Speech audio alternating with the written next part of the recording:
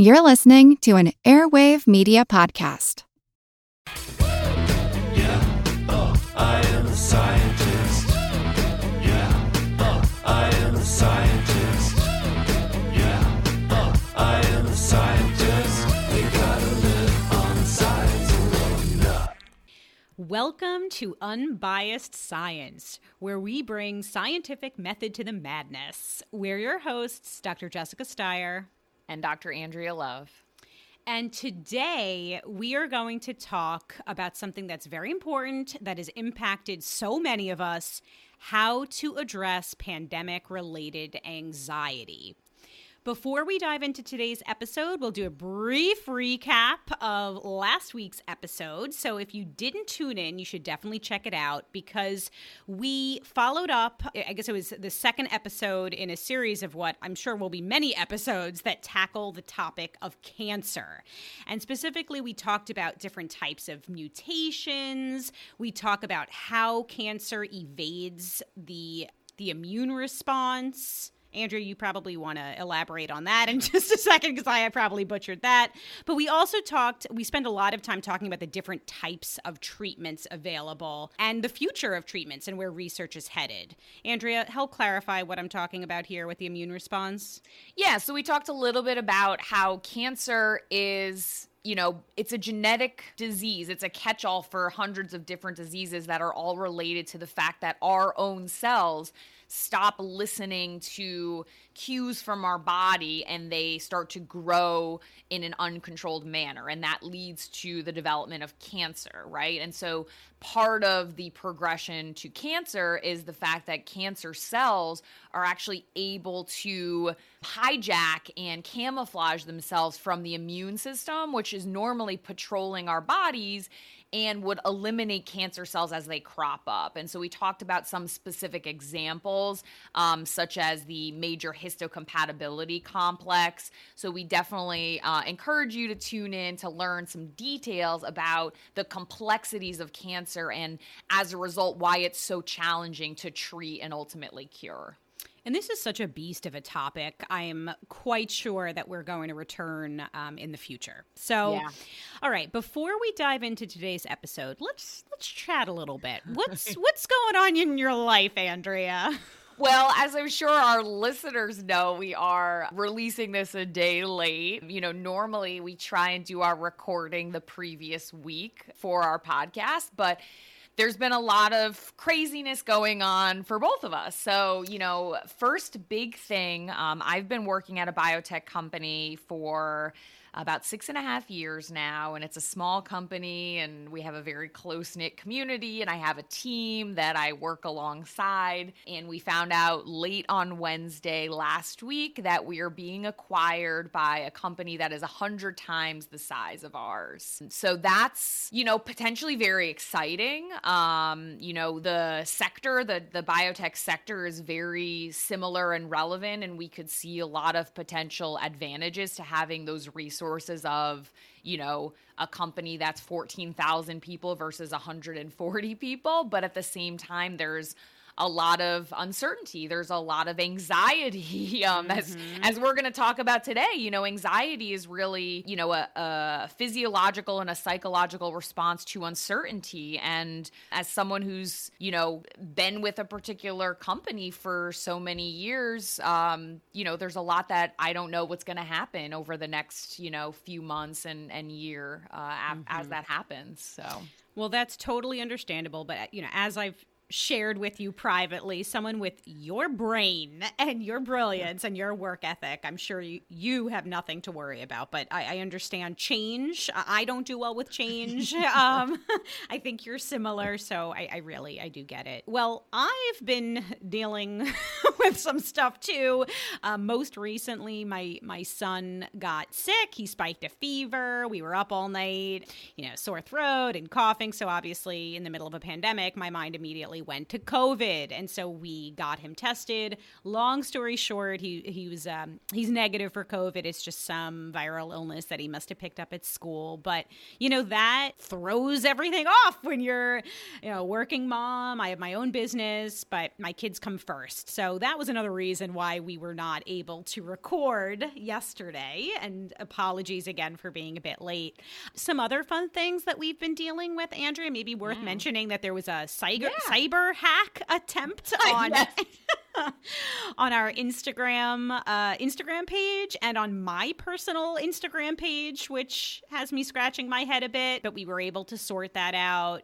We actually submitted a massive grant last week, which is really exciting and actually has to do with combating COVID vaccine hesitancy. So we're really excited about that. Fingers are crossed. But can I just say, I've marked the date on the calendar where everybody's supposed to get notified. And if we get this grant, we are going to be celebrating. We're going to be celebrating and we're going to pop champagne. We're going to get on Instagram Live and we are going to pop champagne with our friends. All right. So lots going on. And a lot of what we just described is actually relevant to today's topic, which is, again, how to address pandemic-related anxiety. Andrea, maybe it's good, I know we're both very transparent, but, maybe it's good to sort of kick things off and acknowledge that we ourselves have struggled with anxiety even before the pandemic. I have generalized anxiety disorder. I have social anxiety. I've also suffered from very severe panic attacks. I've had bouts of depression. I do take medication to help maintain my brain chemistry, but that does not mean that I don't still struggle. It's an ongoing battle for me, and COVID has really exacerbated that. And I know you've dealt with a lot of the same, Andrea. Yeah. So, mental illness, if anybody follows my personal Instagram or my Facebook, mental illness runs in my family. I lost my big brother to suicide as a result of his bipolar disorder. I personally have major depressive disorder and generalized anxiety as well as social anxiety. And actually, a lot of that worsened, particularly the anxiety after my brother died. And I've been on various medications for over a decade of my life. But even in light of all that, my own personal anxieties have obviously been exacerbated during the pandemic, which is totally normal. It's expected. But, we've gotten a lot of questions, as our herd from the herd, how to cope, how to adjust, and how to manage, in particular, these sorts of anxieties that are related to the pandemic. And we figured, since May is Mental Health Awareness Month, thought it was only appropriate to address at least this little chunk of mental health. Absolutely. And as we'll talk about, there are so many different types of anxiety that people are experiencing. There's COVID anxiety about actually getting COVID, OCD related anxiety, hypochondria, returning to normal anxiety about returning to interacting with people. For so long we've been isolated, and now we're being thrust back into, I don't know, I hesitate to even use the word normalcy, but it's like I have to relearn how to socialize with people. Okay, so let's talk about some statistics. So during the pandemic, about 4 in 10 adults in the United States have reported symptoms of anxiety or depressive disorder, a share that has been largely consistent throughout. And that number has increased. It's up from about 1 in 10 adults who reported these symptoms from January to June in 2019. So again, prior to the pandemic, there was about 1 in 10 adults who reported these symptoms. And now during the pandemic, that's jumped to about 4 in 10.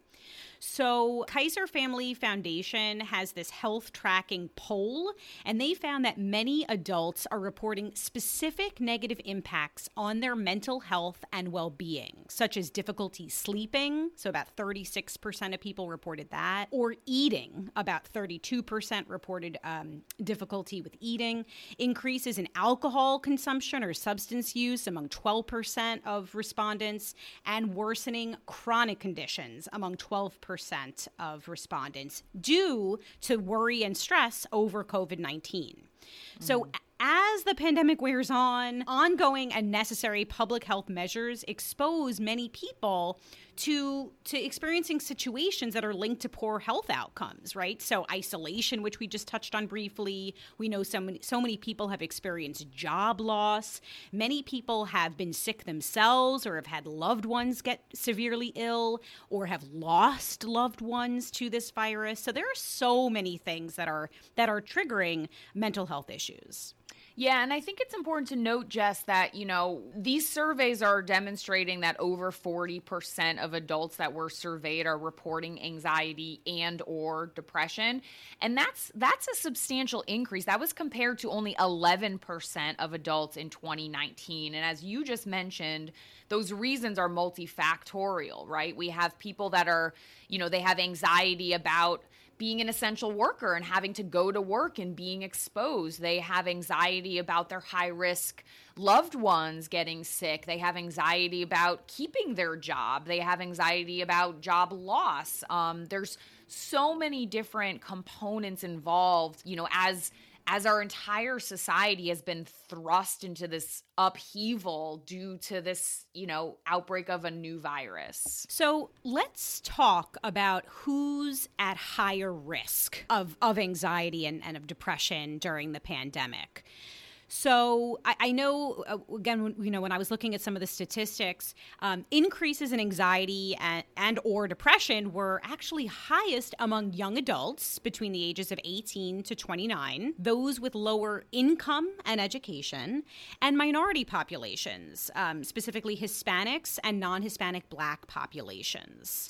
And Jess, I wonder here if some of that is related to healthcare disparities, on top of just kind of societal healthcare disparities where we know that there is lower healthcare equity among minority populations. And as a result of that, they've been at higher risk for more severe COVID-19 outcomes due to lack of access to healthcare and things like that.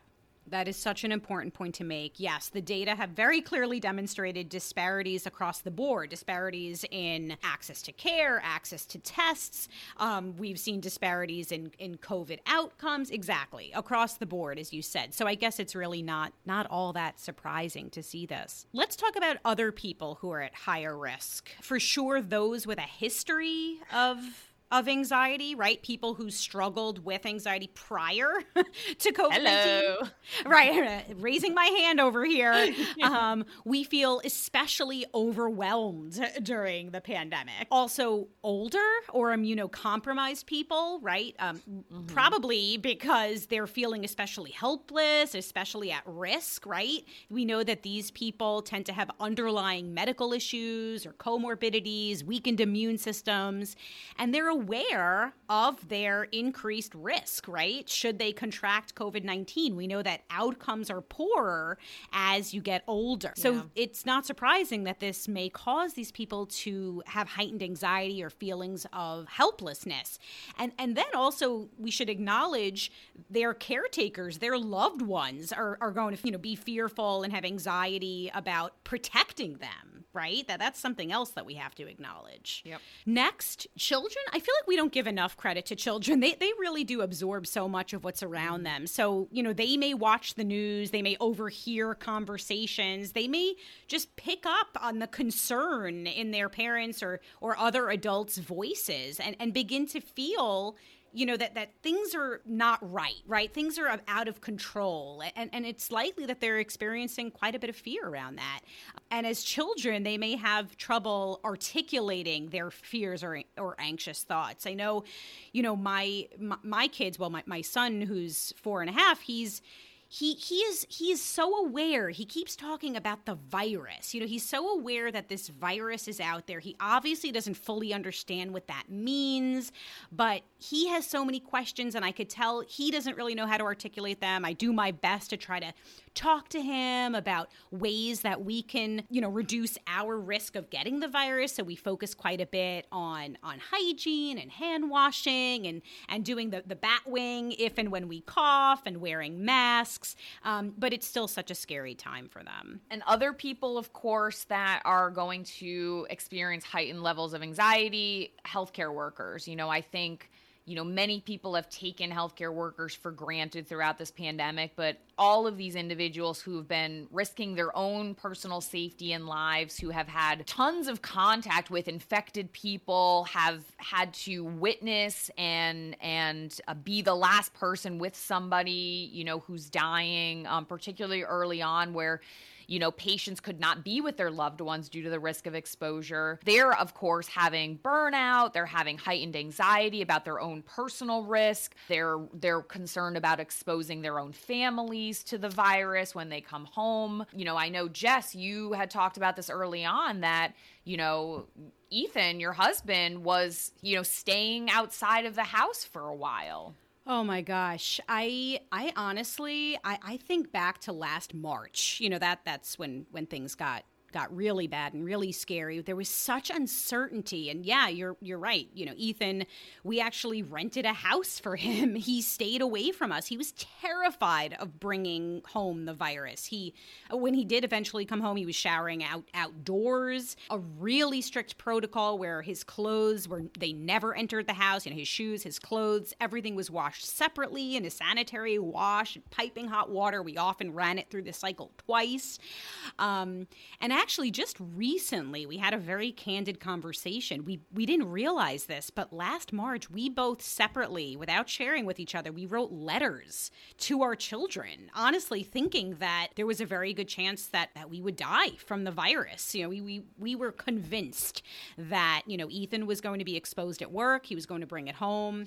And so that really hit hard. And then, of course, the last group that are particularly high risk are parents. And particularly parents with young children, because, of course, parents themselves are fearful for their own safety and, of course, their children as well. And, as Jess, you just said, who's going to take care of the kids if we get sick? Who's going to be there for the children if we're unable to take care of them? And then, of course, we have the issues with schooling, right? So the U.S. in particular has had a very disjointed response and disjointed policy with regard to schooling. And so we have some areas that are doing in person. We have some that are doing virtual. We have some that are doing hybrid. And so, polling from Kaiser Family Foundation back in July showed that up to 70% of parents with children ages 5 to 17 expressed at least some concern about their child getting sick from COVID-19 due to school activities, school attendance, school-related activities. And this concern, this anxiety about their children's health was higher amongst parents of color. And also, parents of color were more likely to say that their children's school did not have the resources in order to safely reopen. So things like better ventilation, ability to space children out, ability to implement universal mask wearing. Mm-hmm. I mean, I personally experienced this. I pulled my kids out of school for almost a year. And I think so many people then grapple with, obviously it's a trade-off. You're choosing, or I'll speak for myself, I chose to keep them home because of that acute risk of the virus. And it was a two-way risk. Of course, I didn't want them picking up the virus, but I also knew that our household with my husband in the ER, I was worried about my kids potentially being exposed and then bringing it to school. But then, it's a trade-off. Obviously, they then lose the social interactions and the education. So it is not an easy decision. And Andrea, maybe we should also just briefly talk about, there's a lot of, I don't know, this is a delicate subject, but mask wearing among children. We know that it is safe and recommended that children above the age of 2 wear masks. Yet we know that a lot of people seem to think that there are risks of this, even though no, there's no risk of carbon dioxide poisoning. And if you properly maintain the masks, there's not going to be an issue with mold. There's no issue of, immunosuppression. People are worried that, we're somehow weakening our children's immune systems. And Andrea, I mean, you could nip that right in the bud, right? We're exposed to things constantly. Right. So that's not a concern. But yeah, and now that our children or many children under the age of 12 cannot currently be vaccinated. So that opens up a ton of questions, right, for parents. Right. What do you do if your child's not vaccinated? Right. And I think we're going to talk a little bit about that when we get into kind of the reentry portion of this. I'll shut up. Want to learn how you can make smarter decisions with your money? Well, I've got the podcast for you. I'm Sean Piles, and I host NerdWallet's Smart Money Podcast. On our show, we help listeners like you make the most of your finances. I sit down with NerdWallet's team of nerds, personal finance experts in credit cards, banking, investing, and more.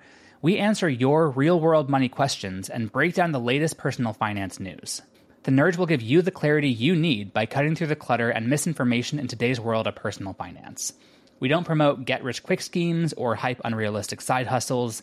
Instead, we offer practical knowledge that you can apply in your everyday life.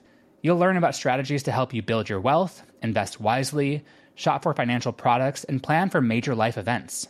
And you'll walk away with the confidence you need to ensure that your money is always working as hard as you are. So turn to the nerds to answer your real-world money questions and get insights that can help you make the smartest financial decisions for your life. Listen to NerdWallet's Smart Money Podcast wherever you get your podcasts. But I think it's important to note that, you know, a lot of these anxieties are also linked to what we call health anxiety. And some of that could be hypochondria. And there's actually another phenomenon called cyberchondria. And so cyberchondria is health anxiety. So health anxiety is just as you would expect, anxiety about a person's health. And obviously we see this heightened during the COVID-19 pandemic because people are worried about their personal safety, their personal health, the fear of illness, the fear of death. But cyberchondria is actually health anxiety that is exacerbated or even just simply created by the internet, by using the internet to search for medical information. And, you know, over the years, we've seen people joke about like, oh, I looked up my symptoms on WebMD and it said cancer, right? That's a common joke that we've heard. But this is a legitimate, you know, psychological phenomenon now where cyberchondria is anxiety about health that's exacerbated by searching for information or seeing information on the internet. And certainly during this pandemic, we've seen not only the rise of, you know, sensational news headlines, we've seen the emergence of non-peer-reviewed scientific studies being accessible to the general public, but we've also seen the circulation of misinformation, and that can create additional anxiety. And this is not just unique to this pandemic, right? We've actually seen cyberchondria increases from past epidemics and pandemics, and data have demonstrated that up to 50% of adults have reported anxiety during these past epidemics, and that includes the Ebola outbreaks from 2014 and 2016, the H1N1 influenza pandemic in 2009, and even back to the OG SARS pandemic in 2003. So, you know, anybody that has these kind of underlying risk factors for anxiety to begin with, pandemics in particular can be extra triggering for people that have health anxiety because, of course, anxiety is all about uncertainty, right? We don't know what's going to happen. This is an invisible illness, right? You can't see where the virus is. So, you know, people who have heightened health anxiety might imagine that it's everywhere, even though we know based on the science that there are certain instances, certain, you know, environments that infection is more likely.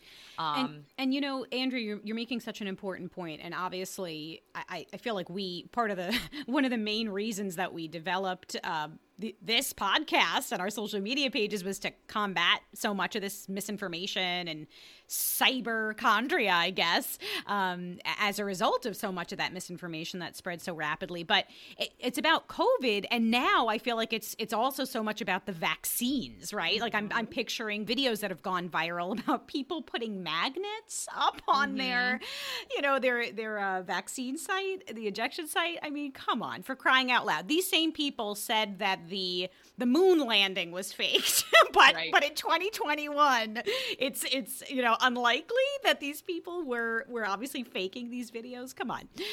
But anyway, sorry. Go on. No. I mean, it's a great point, and this topic is obviously we're going to expand on this in the future, but we're going to try and equip you with some tools, to address some of this. So why don't we talk very briefly about what has been done during the pandemic to address this very, very obvious uptick in, anxiety and other mental health related conditions. So the U.S. government has recognized and addressed some of the acute need for mental health and substance use services, specifically through 2 stimulus bills that were enacted during the pandemic. So first, there was the Consolidated Appropriations Act, which was signed in December 2020. That's about $4.25 billion in funding for mental health and substance use services. And it builds upon existing legislative efforts to boost insurer compliance with federal mental health parity rules. Next, there's the CARES Act, which is the Coronavirus Aid, Relief, and Economic Security Act.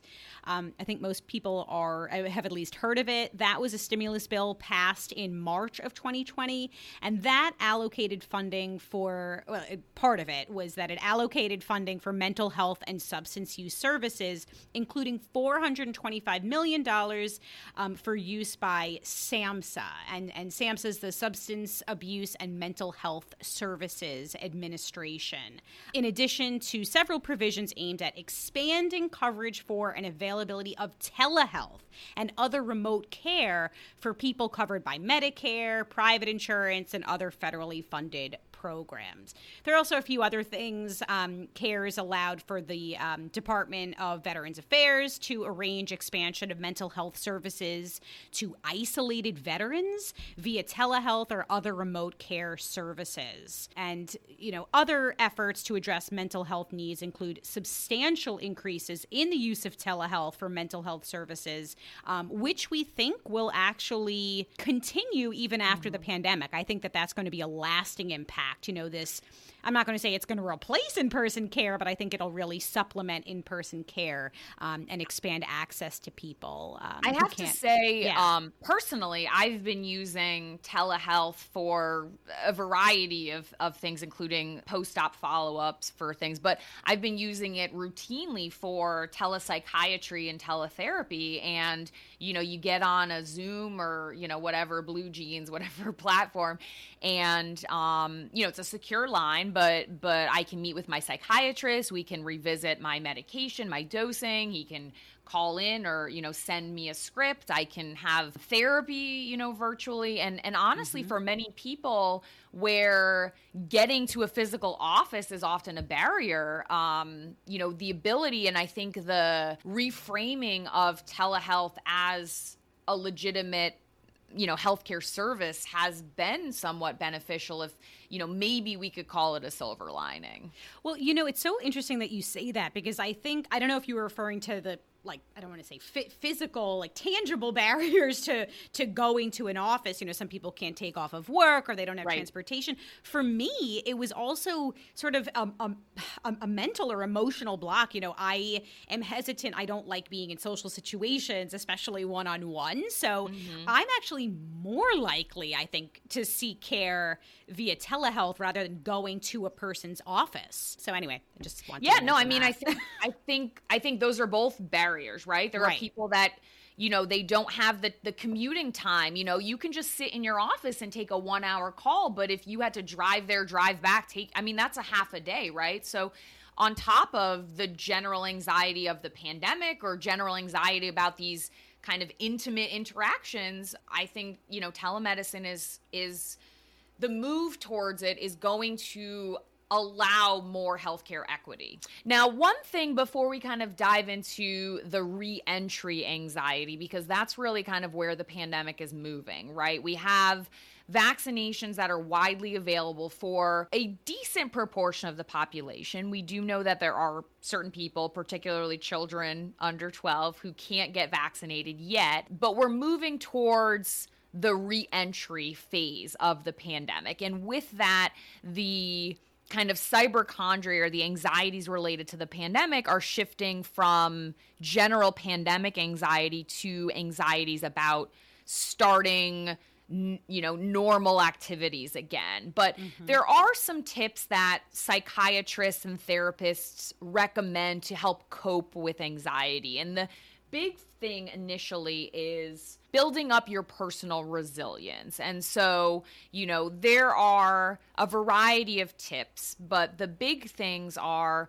collecting information. So gathering legitimate, credible, and factual information to help cope with whatever you're feeling anxiety about can help you feel a greater sense of control and help you cope better with the anxieties that you're feeling. And this really ties in directly to cyberchondria, right? We want to try to avoid sensationalized headlines. We want to try and avoid dramatic or exaggerated information about the pandemic. Sorry, no, go on. The next one would be to start a new routine. So we know that when people started to work from home, our work-life balance was completely disrupted. Normal routines were absent, right? You're not getting up in the morning, you're not showering and putting on your work clothes and driving to the office or taking public transit. And so, a lot of people are struggling with how to address that. And so, even if it's as simple as you're still going to put your work clothes on, even if you're working from home, creating a new routine to better cope with the uncertainties and the changes that we've experienced during the pandemic can be very beneficial. For sure. And Andrea, I know we've said that. Another thing is that it's like if you're home and you're working from home, it's like you never unplug, right? You're always in that work mindset because now home is linked with work. So I think that that's a really good tip, right? Yep. As you said, get dressed. And the other thing that I do is I've forced myself, I'll carve out 15 minutes in the day. And for me, I go outside, I check my mail, I feel the sun on my skin, and I water my front lawn. It's just something that I do to sort of unplug just for a short period of time throughout the day. Next is to stay connected virtually. And it may be, this is sort of changing a bit. Maybe we're starting to re-enter the world of socialization, but we're doing so gradually, right? So staying connected virtually. Andrea, we did that remote cooking class with a bunch of our friends, a virtual cooking class. It was so awesome.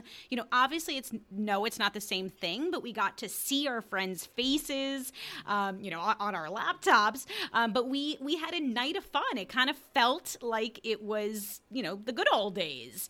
And that human connection really is so important to lower stress, lower anxiety levels, and build this sense of camaraderie. So I think it's important to try to maintain some kind of human connection during social distancing. And the other thing is, we're having so many of these meetings virtually. I'm trying to push myself to turn on my camera, which sometimes is hard on these Zooms if I'm in my, my jammies. But to your point, I'll try to get dressed and turn on cameras so I'm seeing people and making quote unquote eye contact.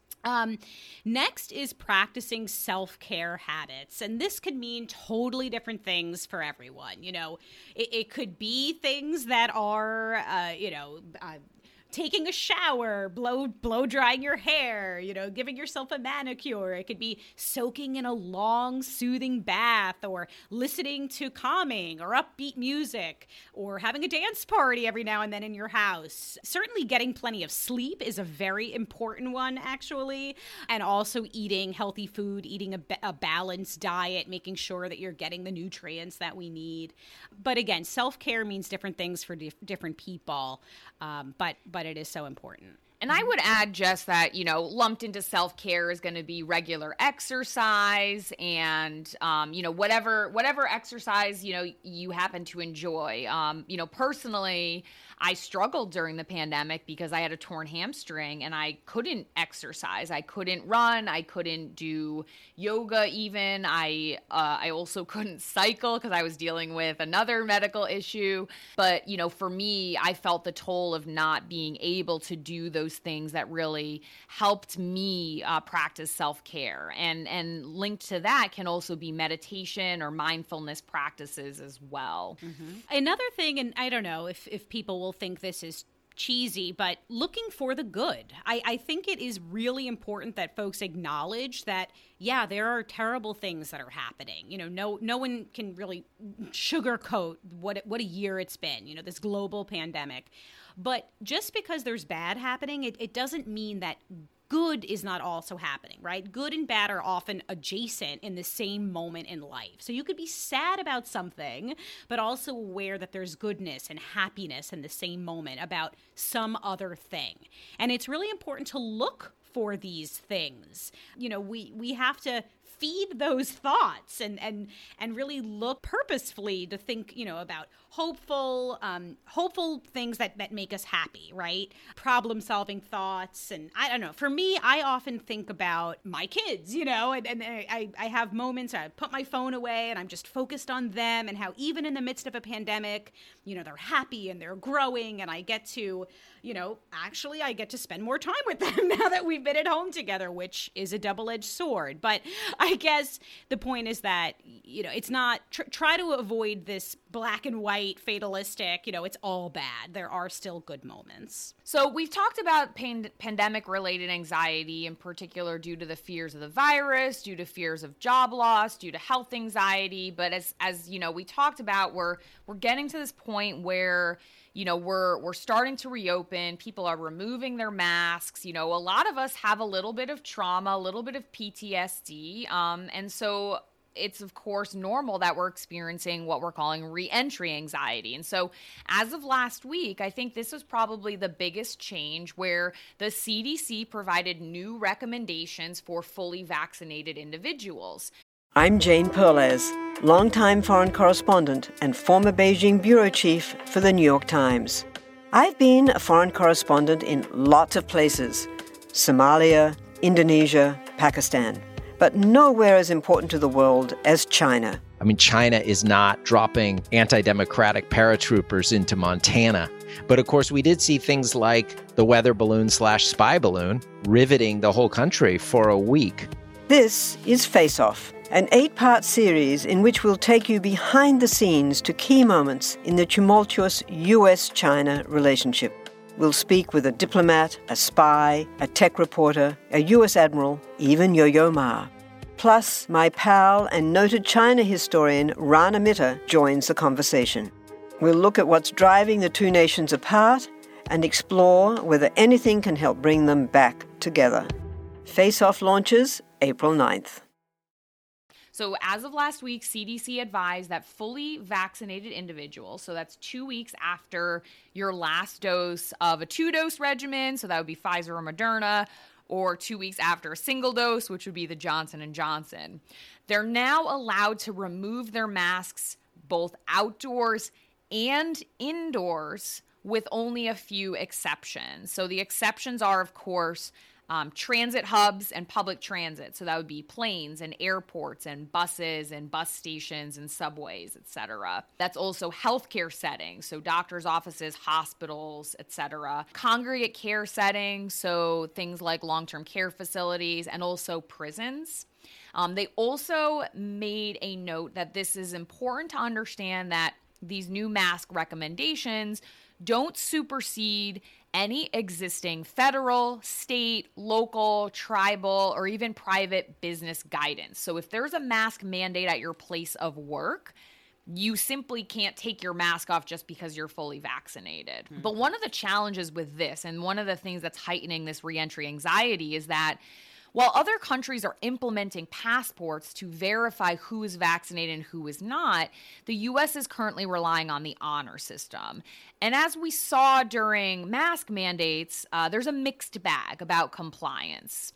So, we know the science is very robust. The science demonstrates that the risk of COVID-19, the risk of infection to fully vaccinated people is low. But it's not zero. There are what we call breakthrough cases. Now, these are currently the data suggesting less than 1% of vaccinated individuals are, getting infected after vaccination, developing even symptomatic illness after vaccination. But of course, even fully vaccinated people may be experiencing anxiety. We're also forgetting all of these people in the country and in the world that are unvaccinated. So there are some groups that they don't have access to vaccines, right? They're not eligible yet. So children under 11 are not eligible for vaccines. But even children 12 to 15, they only just got access to vaccines as of a week or so ago. And it takes, 2 doses to get the Pfizer vaccine.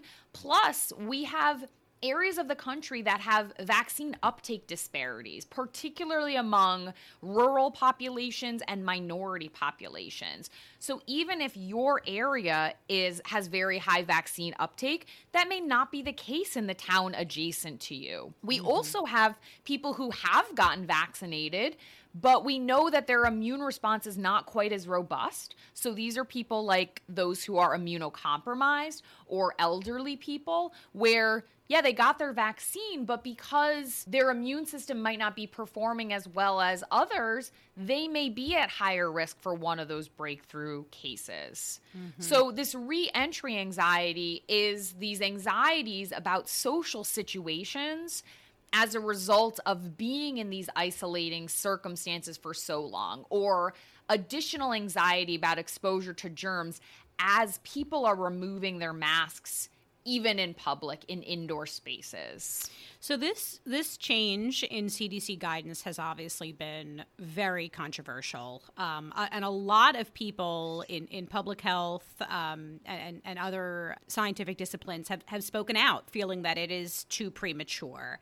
I just want to acknowledge here that I think the impetus behind the change was, Andrea, as you pointed out, we do know that vaccines are incredibly effective, and also we know that many people hesitated to get the vaccines because they said, well, what's the point? If I just have to continue wearing a mask, what's the point? So I just wanted to acknowledge that. But that being said, many of us do feel that, it is a bit premature and perhaps we should have waited until there was some population vaccination threshold that was met. But putting that aside, this is where we are, and many of us, Andrea and myself included, have said that we are going to continue masking, right? We are going to continue wearing masks, certainly indoors. A lot of it has to do with reentry anxiety. For over a year, we've, as you just said, Andrea, we've isolated ourselves, avoided contact, and then to go from that to not wearing masks indoors with other people, it's just, I don't know, the juxtaposition of that, it's just too extreme. For me also, I just want to mention, I also feel strongly about wearing masks because, as you pointed out, you have children under 12. I have 2 children who are under the age of 12 who cannot yet get vaccinated. I am requiring that they wear masks, and so I'm going to wear masks to set an example for them because I know that that's so important, and solidarity with them. If they're wearing them, why wouldn't I wear them? So absolutely, I think that's a great point. And so this reentry anxiety is officially called adjustment disorder, and this is, broadly speaking, the uncertainty of the future and what we call anticipatory anxiety. So we're anticipating what's going to change. And so, as these new CDC guidelines are adjusting, as more people are getting vaccinated, as people are traveling, I did a race for the first time in over a year and a half, and it was a trail race, so it's much less crowded, but I hadn't been around that many people without a mask on, even though it was outdoors in over a year, you know? I see people at work in the lab, but we're all masked and we're spread out and there's good ventilation. And, you know, even fully vaccinated outdoors at a race, I still felt anxious, you know, so we're feeling unsettled. You know, we were finally adjusting to this new normal with predictability, right? You go outside, you wear your mask, you get vaccinated, and now we're changing everything again. And so this adjustment disorder is a stress response syndrome, which is an emotional behavioral reaction to a stress or a change in a person's life. And so as these vaccination rates increase, as CDC guidance has been changed, as warmer weather is approaching around the country, there's going to be readjustment and people phasing back into normalcy. And these are going to be very similar to the original adjustments that we made when we were social distancing, when we were quarantining. And so, of course, we can expect that it's normal to feel anxiety about this. Right. There are some tips that we recommend, evidence-based tips on how best to cope with reentry anxiety. Is that where you were heading? Yeah, exactly. Okay. So we know that these new guidance, this new kind of shift to normalcy can be triggering, but there are ways to cope with this. And actually something that's very beneficial to those that suffer from anxiety, aside from therapy and medication, is exposure therapy. And so exposure therapy is doing these incremental integrations of normal routine, and this can actually enhance your confidence and help alleviate some of these symptoms of anxiety. So the extra protection of having the vaccine can give you a little bit of peace of mind, but then slowly starting to integrate particular activities. So, you know, if you want to continue wearing a mask in the grocery store or things like that, that's totally fine. You know, we do want to understand the science demonstrate vaccines are safe and effective. We know they're not 100%. We know that, you know, we haven't even reached 50% of the population vaccinated yet. I personally will probably still wear masks in the grocery store and at errands and at work, but, you know, maybe I will have a friend over and we'll be inside without masks on. But ways to cope with reentry anxiety, as I mentioned, exposure to these anxieties is very helpful for treatment and also recovery.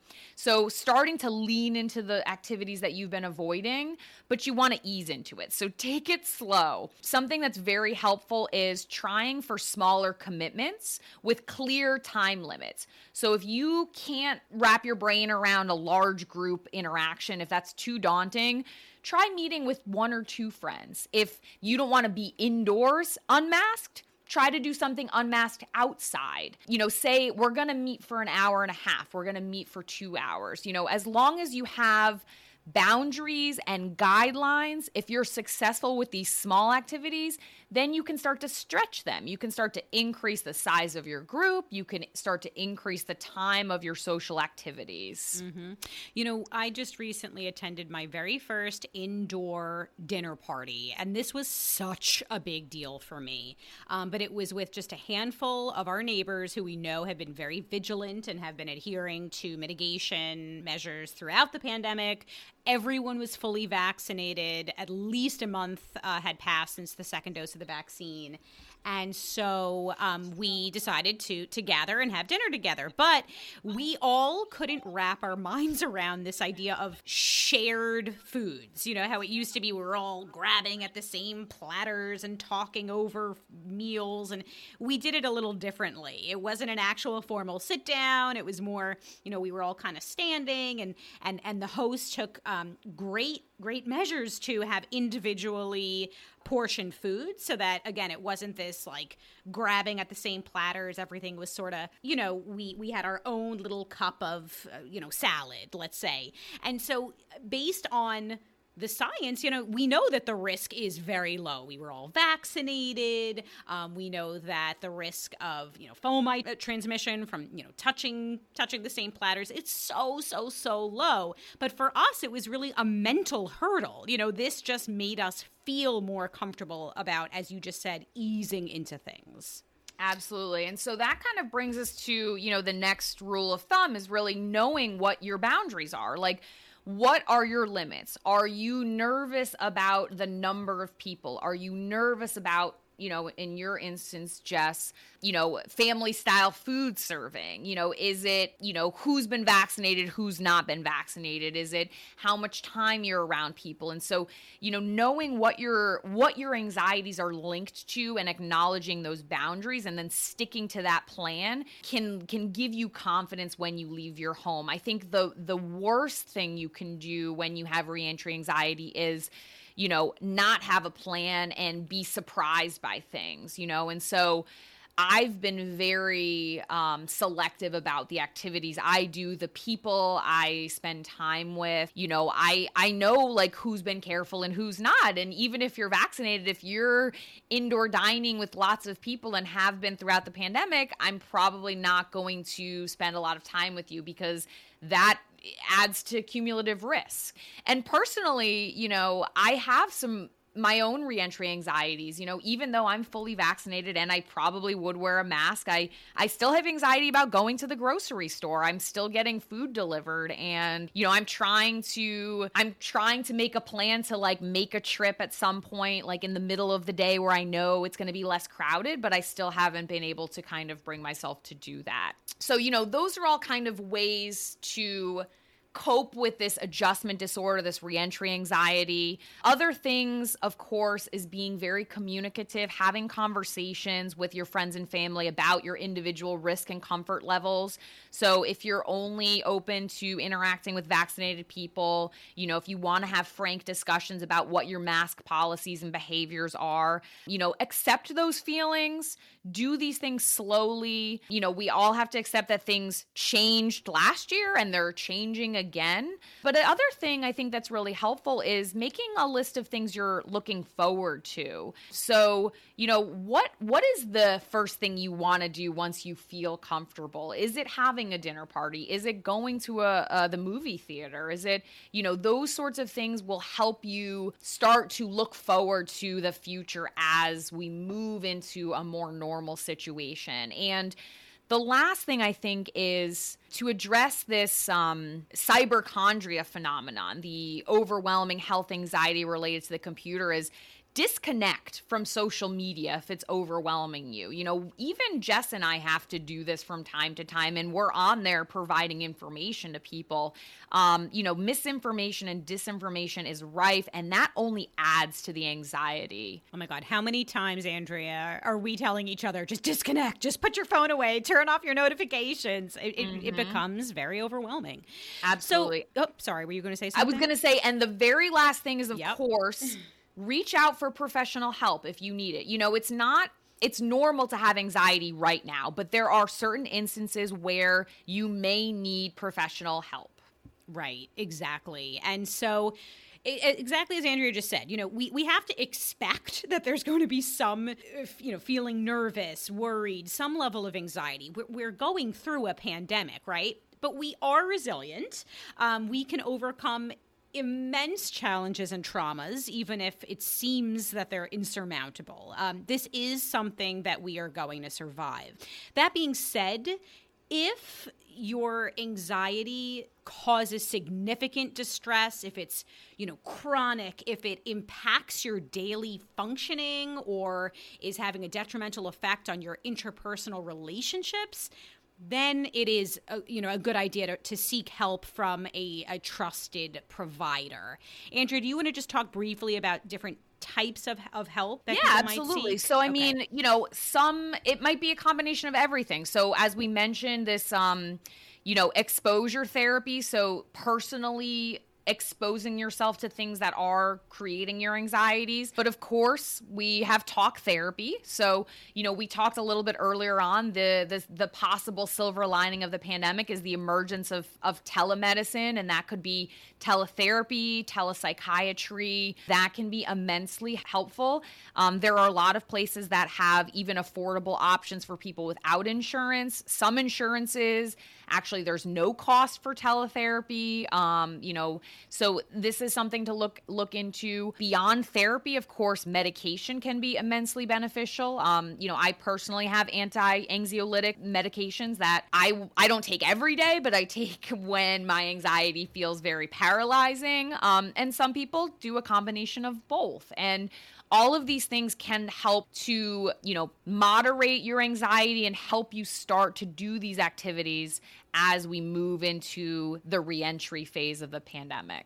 And guys, just please know that you're not alone. Even those of us, in science or medicine or healthcare, in fact, in many instances, we are more likely to be anxious, but so many of us are going through these feelings of anxiousness and depression.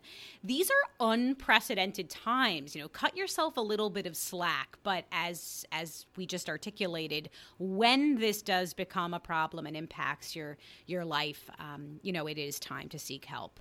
Andrea, do you want to take us home? Sure. So thanks for joining us today. We hoped you learned a thing or two. As you can guess, mental health is very important to both Jess and myself, and we will be doing additional episodes on other topics in the future. But if you like our pod, please share with your friends and family and leave us a review on Apple Podcasts. Please also make sure to check out our website at www.unbiasedscipod.com. We put all the links and resources that we discuss on each podcast episode up there, and you can also pick yourself up some Unbiased Science merch. We just dropped a few new pieces in honor of the changing season. So we've got a really cute tank, we've got a fanny pack, we've even got this cute hat that I might need to pick up. Next week, we are going to switch up the topics for a little bit of fun, and we're going to talk about the science behind tattoos. We will, of course, continue to provide updates on COVID-19 on our social media accounts,